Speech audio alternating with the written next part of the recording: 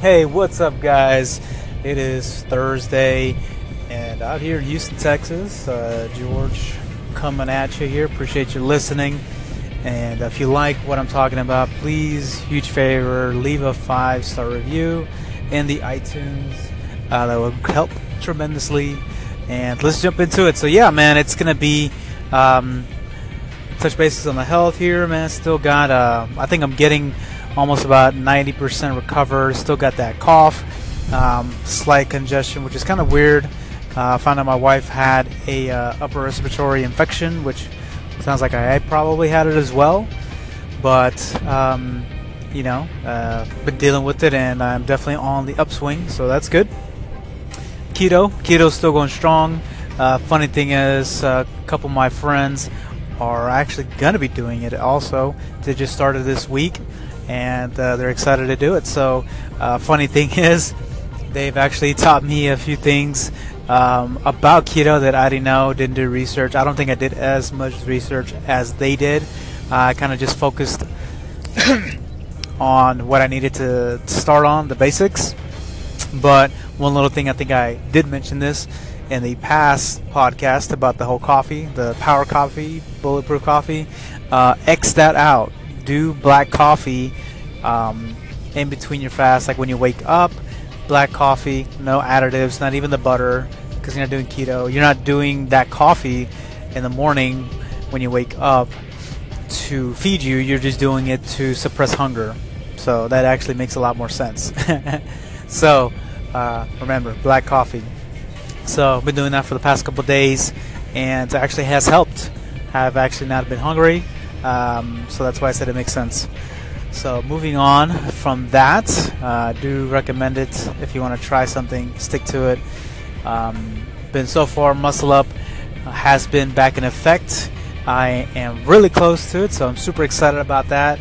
I recorded a couple times, and then the last time yesterday, I literally almost had it. I just needed to transition a little bit more.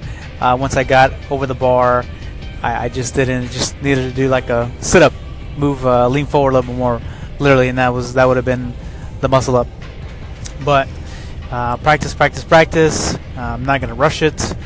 Feels good. It's feeling better the longer I stick with it. Been working on it for about a week and a half. So super excited about that. And finally, let's talk real estate. So I'm pretty sure on the last podcast I did talk about the special program that I have for anyone looking to pretty much seller finance with this private real estate group. And I want to say that it does work.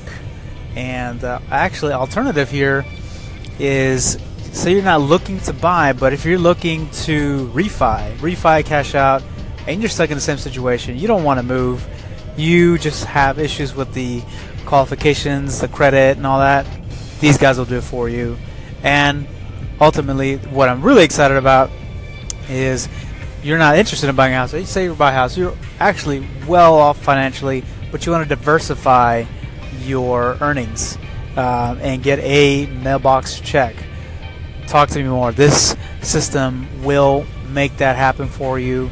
Instead of going out and buying rental properties and being a landlord and doing all that, this will remedy that issue.